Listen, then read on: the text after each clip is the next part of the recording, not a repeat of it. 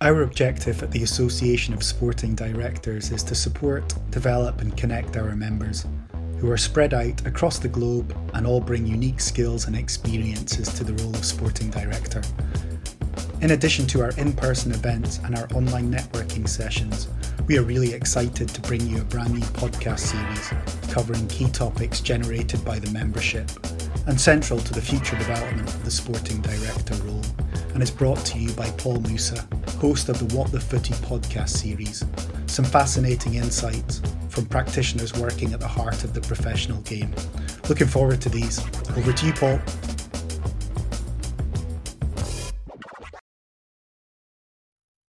How are you doing today, Gareth? Welcome to the ASD podcast. Oh, thank you very much, Paul. I'm really looking forward to it. So thank you for having me. Just sort of delving into yourself, we've seen different people with different backgrounds go into the role, sporting director, technical director. Just sort of speak about how your experiences and your background within youth development, working within football academies, and obviously being a coach and also a former player as well has helped to shape you in the various different roles that you've done and the current role you're doing now at the UAE Pro League. Yeah, I think obviously you're shaped by your experiences, and I think you try and seek things out as well. You know, you try and look for new experiences to develop. I've got to say, when I was progressing in my career, I think the desire was always to be an academy director, and that's where I was really sort of aiming for, and loved every part of that role. Found it fantastic, and then you get to a sort of stage where you sort of going, right, I need to grow, and what's the next steps for me? And went through a stage of sort of trying to find my way a little bit. So then had the opportunity to go into FIFA and New Zealand football, and then obviously my current role now with the UAE Pro League. So I think you take little bits from everywhere you go, but you also learn from different people. And, some of them may be leaders in an organisation, people that manage themselves really well and understand how to pull people together and can drive a vision, and some people really, really inspire you. But also it could be, people that work in other roles that you just sort of see how they are in an environment and how they act. And so it might be that, it's someone that's a youth development coach, or it might be a chef in the kitchen, or I think it's really important, if you're going to develop as a leader, to really observe people and their interactions, and start to learn how you're going to work with people and develop them. And I think I've been really, really fortunate. I've had some really good jobs with some great people, and they've certainly shaped how I want to be as a leader. Because I think you go through a stage as well of sort of recognizing what good leadership is, but then also defining yourself in terms of going, right, that's the kind of leader that I want to be, and recognizing where people are very good at protecting and managing people and trying to find the best in people. And that's not always just being the same person all of the time. You've got different people that you're working with, and people react different to different leadership styles. We've all grown up in different environments and with different cultures, and so you have to have that sort of adaptability to work with different types of people. I just think I've been really fortunate in terms of some of the roles that I've been into, and I think that's sort of really shaped who I am and where I want to continue to go to as well. Yeah, and even just delving deeper into that, Gareth, obviously the different types of environments that you've worked in. Obviously, you've worked within sort of football clubs, obviously like Leicester, Bristol, Stoke, and obviously going into federations like New Zealand football and the Welsh FA as well, and then obviously FIFA as well, and now actually working within a league. Working within those different environments, who's been the person that set the sporting vision and set the culture, and who should be the person that effectively sets that in your view? Because it differs from club to club and environment to environment. See, I'm obviously, you want to go in and, particularly if you're a sporting director or a technical director, and you want to shape what that culture looks like. But I think it's really important that you sort of sell that to everyone else as well, and try and create some of the norms for them, so that they also become leaders in that environment and start to shape it for you. There's been a lot of people that have certainly influenced, what I want to be like as a person and a character. I don't always necessarily think it has to be the leader that has that impact. I've certainly seen young people that I've worked with. So at FIFA, for example, I had, when we first started to develop the team, I had two young people with me, Philip Zimmerman and Jenny Nink, who were just unbelievable leaders, but weren't in a leadership role. But I think they shaped the culture of the department, the people that we worked with. Now, I hope I was an influence on that. I hope they sort of recognised what I was trying to achieve. So ideally, it's definitely part of your role as a sporting director. You need to go into a club environment and make it an environment where people have an opportunity to develop, a place where they enjoy going to. Sometimes it feels a little bit uncomfortable because you need to challenge them a little bit as well. You need to make sure that they're striving to get to that next level.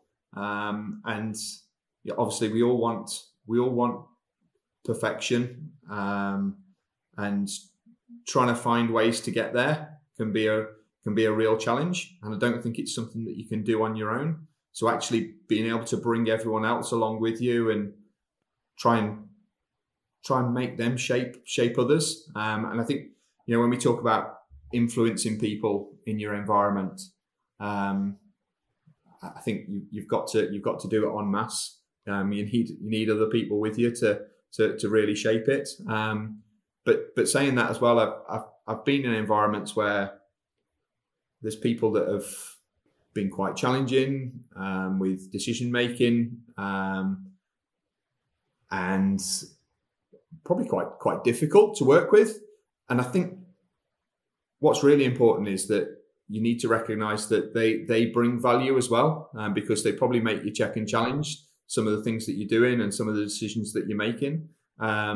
So sometimes you can have some really difficult conversations with people, but we need. So although we want to create this environment and we want to create leaders who embrace where you're trying to get to, it's always quite nice to have someone as well that sort of checks and challenges the norm, like or checks and challenges what you're trying to achieve. I think it keeps you on your toes a little bit. So although you want everyone on the bus, sometimes actually one or two people that aren't, I think almost sort of keep you in check. No, I think that's a good thing that you mentioned there. And funny enough, I actually interviewed on my other podcast, What the Footy, Debbie Cook at Grimsby Town, who you're working quite closely with as well. And I think even just on that as well, like what's been your experience like in terms of managing upwards, whether you were an academy director dealing with at the time of a sporting director, or in your role now effectively working with the league, or Grimsby, for example, working with Debbie and working with Jason and Andrew? Like what are those different sort of conversations like? Yeah. Firstly, just on Debbie and Andrew and Jason, I've got to say it's just a fantastic football club. They offered me the opportunity to come on board with them last year, and I went down and spent some time with them, and you try and research about people to understand them and who it is that you're going to go and work to. But just wonderful people that just do the right things, or the decision making is very much about doing the right things by human beings, and they're very people, and look, the club's in really good hands, and I can see that they're ambitious. I wouldn't say we all just sort of sit there in board meetings or when we have a conversation. I don't think we all just agree on everything. We'll probably question each other, but have some really rich conversations. And I speak with Debbie probably most weeks, and we have some great conversations where we might challenge each other, and others where we'll probably be in agreement. We delve a little bit deeper. But so yeah, fantastic and really really good to work with. But in terms of that sort of managing up and managing down process, I always, so FIFA was a fantastic experience for me because although there is a hierarchy, it's quite a flat structure. So you obviously know who your line manager is, and you know who the senior people are in the organisation. I think they've created a really good sort of flat hierarchy, because you certainly feel empowered to speak and question, and you can have some rich conversations with Arsene Wenger. If there's something that you think's a different opinion to his, or if you speak to someone in the executive team, you can disagree on something. It doesn't necessarily have to be where you sort of in agreement.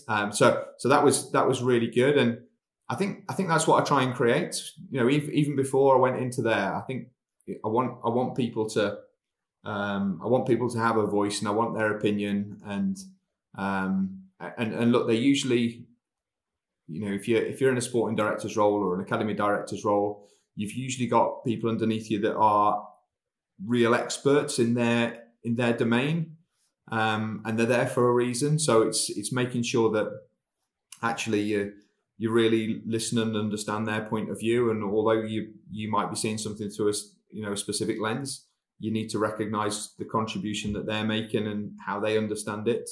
And a lot of times you double think some of your decisions. You're like, actually, now I've heard what their decision is, we might need to go in a different direction. And I think being able to recognize that is really important. I think that that empowers people and gives them an opportunity and a voice, similar to how I felt when I was at FIFA. In terms of managing up and working with boards or CEOs, again, I've been really fortunate around that. I've had good people that probably lead in a similar way to I do. So I think they've given me that sort of autonomy within my role. Don't get me wrong, there's times when you get some frustrations where, for reasons outside of your control, there's decisions that are made, and I think that's important to understand, that usually people above you have got a bigger view of what the impacts a certain decision would make. So there might be something that I want to do as an academy director, for example, that's going to have an impact on the budget that might have to be pulled from marketing or commercial or media or whoever it may be. I think having that understanding that, if someone's saying no to you or they're taking a different decision, it's not personal. Actually, there's probably a bigger picture. What's, I think, really important is that you've got some clear lines of communication. So I think your questioning has got to be really good as well, so that you can start to understand that bigger picture. And I think embedding yourself in the structure of an organisation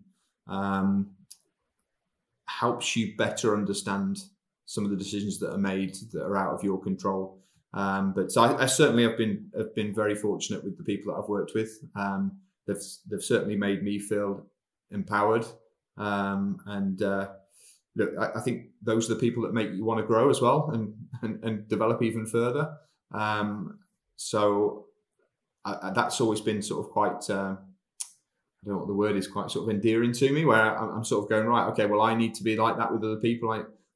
You want to recognise if there's someone in the organisation that's going to be a sporting director of the future or going to be an academy director of the future, and how do you give them that opportunity? Because at some point they'll pass you, and that's success. That's an achievement. Obviously, we talk about winning on the pitch on a Saturday, but you've got to recognise what all the victories are. And for me, like, being able to develop staff and make them grow and seeing them having opportunities, moving into more senior roles is something that I think really drives you, and you've got you feel really proud about it. Yeah, and I think even just digging a bit deeper on that, Gareth, speaking about staff, how does the culture affect, from a recruitment perspective, who you recruit and bring in from a playing staff perspective and a non-playing staff perspective? Obviously, you always want the best people, and you should really be shaped by your strategy and the values of the organization, in terms of recognizing, right, what type of character have they got? So do their values align with what we've got? And then also in terms of the strategy, what is it that we're trying to achieve? What does that person bring that adds value to the organization? Now, I think you have to be really sort of really smart with your recruitment, because, well, one, you're not always going to get the best people, because you might be at a club that is not a Barcelona or a Manchester United, or so it's then trying to recognise, right, what does high potential look like in this role? So who is going to come into this role and may struggle, and you might have to support them for a period of time, but you recognise that there's some real potential in those people to grow and develop. And I think making sure that as part of your strategy is making sure that actually part of it is around the development of staff. You must make sure that they grow and develop within their roles. I'm not that keen on being like interviewing people for roles. I'd rather be interviewed myself for a position than actually be on the panel and interviewing someone for a role. But if there's one thing that I really love when you're interviewing is if you get that really inquisitive attitude from someone, or that character that comes out that's really inquisitive, and you can see they want to learn. So they're not sort of selling themselves as I am the all-knowing. They're coming in there and they're quite inquisitive and asking questions, and they're sort of almost exposing themselves a little bit. But you're like, okay, we can have some rich conversations here, and it's sort of saying to me, right, this person is really high potential. They want to grow and develop, and so I think there's a sort of realness about it. So always when I'm putting in a strategic plan, I will think about what the staffing model looks like aligned to that. Now, obviously, going into a club, there's going to be staff already there, and it's recognizing, right, well, where do they fit in the model? How do I shape their role for the future? And then, one, how do we develop them moving forward so they can fit the model that we're looking for? Do they add value in other areas of the organisation as well? Which I think is really important, because you can pigeonhole people. For example, you might have a head of education at a football club, but recognise that this person might have some leadership qualities, or they might bring some value in other areas. I think it's hugely important. And how can we leverage that? Because I think they will know deep down that they have that skill set, and it's right. Well, how do we empower, or how do we release that to give them opportunities to grow? But also recognizing if someone's not quite a fit, because that becomes really difficult for them in their role. And it's like, well, how do we support that person to either develop, or it might be that they transition out of the organization because they recognize that, to grow and develop, they're actually better in another organization. But so having some real honest conversations around that, but making sure that we support them. It can't be a case of like I come in and I go and clean the decks. I think taking some time to really recognise the value of people.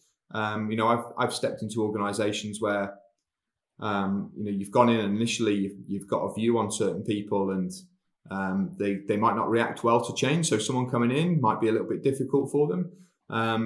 But then over a period of time, when you've worked with them and started to recognise some of the things that have done previously within the organisation, where they'll add value in the future, their character has shone through in certain areas. I think if you're giving people opportunity, actually you get a return on that. So it's almost like almost like this hidden currency. I think if you treat people well and look after them and show that you actually care about them, I think you get almost this currency return in terms of the work they put into their role, how they look after others in the organisation as well. Recruitment is hugely, hugely important. But aligned to that is making sure that we've got really clear development programs for people, because it's no good just showing the organisation growing. You need the people to grow with it as well. Yeah, and even just sort of circling back on some of the things you mentioned so far, Gareth. I think one of the things you mentioned is about the academy, and the academy speaks to a lot of sporting directors, CEOs, owners. They all talk about how the academy is important in developing players, whether that's to integrate into the first team or whether that's to sell on and recruit some funds. Obviously, we hear a lot about the idea of creating those pathways for players to break into the first team, but just sort of talk to me about the actual practicalities of the execution and the maybe the challenges or how it actually works in terms of trying to convince a first team manager or people within the actual football club to create this pathway and actually take people along the journey. You've obviously got a strategy with some processes and procedures in place in terms of how you develop players. So a structure to the things that you do. But it's never as simple as that. You've got different human interactions and different views on certain players and how they play. So I think the role of the sporting director is very important in terms of how do you link those multidisciplinary teams together so you get a collaborative view on player development, certain individuals coming through your system, and it's never a sort of singular decision. Obviously, that player stepping into the first team, the head coach has got to want them in there. So you've got to really understand what that environment looks like. How do we prepare the players best to go into that environment? And then I think probably the one thing that's hugely important is, we talk about communication. But I think really being able to sort of add some evidence to that communication as well. So me as a sporting director, knowing the individual player, knowing what they'll bring in terms of all of the facets of an academy. So what is my head of sports science saying about him? What data has he got to be able to back that up? What type of character are they? So how are they in the classroom? So off the pitch, what do they look like? How are they going to interact with the players at the training ground? Because we know that's hugely important to the head coach. So making sure you've got some real detail around individuals and being able to portray that to the head coach and the staff wrapped around them. So it's really, really clear. Now, you can obviously have a philosophy for developing young players and certain parameters maybe wrapped around that. So, okay, well, we want so many young players in the first team during this period of time, or okay, we're going to look for specific players to come through because we've got a roadmap for this individual and this is what it looks like. So we've given them a 2-year scholar and a 1-year pro, and we've mapped out a journey for this person. That because there's so many different parameters to it, it changes all of the time. So I think it's really important when you're working with young players that you've got that adaptability and flexibility to understand, right, where are they now? What has to now come next? So although we've got certain steps that we want to get to or certain milestones that we want to achieve, actually make sure we're present on their journey and we know where they are and how we can shape that, because things change all the time. I've certainly had players that have been coming through the academy and then there's an opportunity to step up into that first team environment, and it might be earlier than what we've planned, but actually we have to be adaptable to that and really think about, okay, well, how does that player transition across? Because it's, if he gets called across, it might be instant. So I think you have to have a really clear plan about what you're going to do and make sure those processes are clear. But the sporting director has got to be gluing everyone together all of the time. There's got to be those rich conversations taking place so we understand about the individual when they come to have that opportunity. No, that's super useful, Gareth. And then just honing in on your current role now, just sort of talk to me about some of the strategies and ideas that you've brought into the UAE Pro League and the information you've been sharing with the various clubs and owners and sporting directors and technical directors out there. Yeah. So, yes, we're probably in a position where I've got a really clear objective. So, when I first spoke to them, I said, what is it that you want me to achieve? And they said, we must improve performances on the pitch. Now that comes in a number of different guises from, right, okay, well, youth development's got to be better in the country. Coach education's got to be better in the country. We must look after our young people better in terms of education, welfare, and how they come through our academy system. To then working with the first team around, right, well, how do we shape player transfers? We've got a squad composition at present of 20 local players, 5 foreign players, and 5 resident players.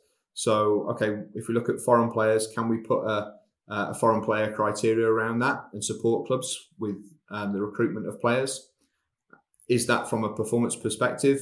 For me, yes. However, I must have a clear understanding around how we cope with the commercialisation of our game, particularly when we've got Saudi next door. I was going to ask about that as well, about the threat of Saudi, and are you looking across and seeing what they're doing and trying to attract some players over as well? It's really interesting. We've got and look, I think they're doing a wonderful job of changing the perspective of the game. I think everyone's looking at Saudi going, oh, actually, I wouldn't mind watching some of their games. We've got some really top level players and coaches that are going out there. But we're looking at probably doing it slightly differently in terms of we've got this long-term vision of having success in the UAE Pro League, but also with our national team in the UAE.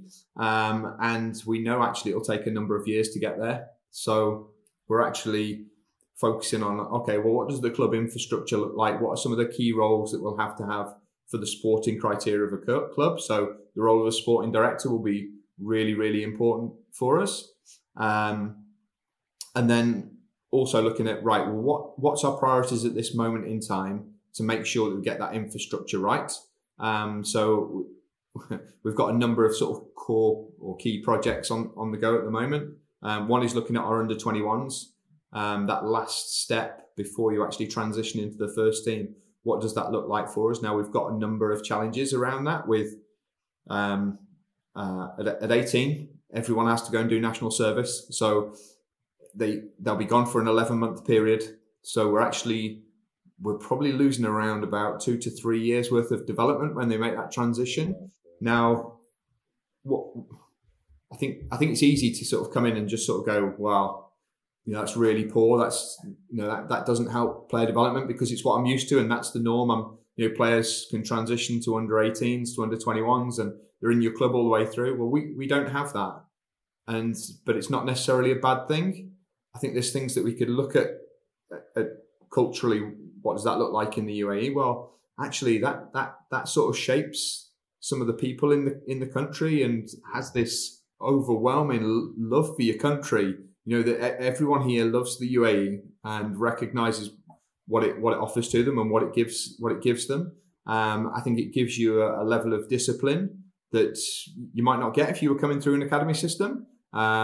So actually, we're starting now to recognise, right, well, okay, that adds value to these particular areas, but what do we need to do at under 21s? Or we're looking to probably transition it to under 23s just to be able to give us some development years back for player development. And then, like I said, around foreign players, we're actually developing a foreign player criteria so that we can start to really think about, right, what's the performance levels in the league? Because if we're going to invest in players coming into the country, let's make sure that actually they're going to have a really positive impact on performance in terms of their own individual performance, the team's performance, and what influence can some of those players have on our development system. So our young players that we're making sure that our academy systems are really effective. But it's all very well doing those things, but actually having some players that can be aspirational for people, I think is probably quite a big part as well. We want them to see really good players and what that looks like and how they train. And if you've come from a club in Europe or South America and there's some really sort of professional standards that they set, actually they'll have an influence on the players that are coming through our system as well. So starting to look at those things. And then probably the biggest project for us is around that infrastructure piece, where from next year, all of the clubs must have a sporting director in place. The youth systems are there already. So all clubs must have a sporting director, and all clubs must have a strategic plan for football. So we'd expect them to have a game model or a philosophy around how they play. What does player development look like in their clubs, and really give us a clear picture of that. So when we come to an audit process with them, the things that they put in their football strategy, those are the things we'd expect to see when we go into the club. So in terms of processes and procedures around how they recruit players, we'd expect a technical board to be there, and obviously an administrative board as well. So the technical board for making decisions on the players' capability to play or add value to the league, and then to their team, and then obviously the administrative board to look at the financials behind that, and okay, well, how can they support from that? But if it's a no, actually it travels back to the technical board, so that actually they can start doing some further due diligence on different players and understanding who could come into the club. So I think getting the infrastructure piece right is really, really important to us, but it'll be long term. And in the Middle East, it probably doesn't fit with the cultural norm. The cultural norm is, we want to be the biggest, we want to be the best, which is I love. It's brilliant. In the UAE, it's fantastic. How you get treated, and they've got the tallest building, they've got the fastest roller coaster, they've got the biggest drop slide at the water park, all of those things. So they want it tomorrow. So being able to be really clear around that and going, right, well, me recognizing where we could possibly have some quick wins, but also recognizing those quick wins can't be isolated. They've got to be part of a longer journey.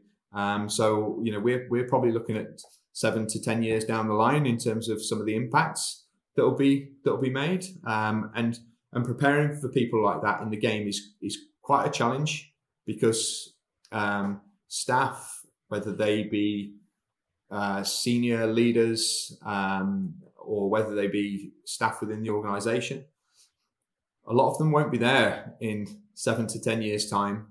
So what recognition do they get? So it's really important for me when we look at the staff that are involved in the delivery of these models, that we also recognise the value that they're bringing and what we need to celebrate on the way, because they're making a contribution to something that's going to be a lot bigger than what will happen in our time. And I think we need to make sure that that's really clear, so they can see that they've actually put some of the foundations or the building blocks in place to build the house. And we need to make sure that we celebrate that and they get recognised for it. So yeah, it's a really big challenge, but it's an enjoyable one. And I think we're just starting to make some real traction now. It was quite important when I first came in, although you've got your initial views, we'll change this, and this. And I think you have to sort of almost calm yourself down a little bit and just sort of go, right, really understand the system and speak to people, spend some time building relationships. And that has been hugely, hugely important in the UAE. No, Gareth, thank you so much for your time and coming on the ASD podcast and providing your insight and experiences into the role. I'm so jealous that you're currently out in the sun while we've got cold and rain over here in the UK. But no, thank you so much. No, you're welcome, Paul. Thank you very much. It was great to speak to you and great to finally meet you as well. No, brilliant. Thank you, Gareth.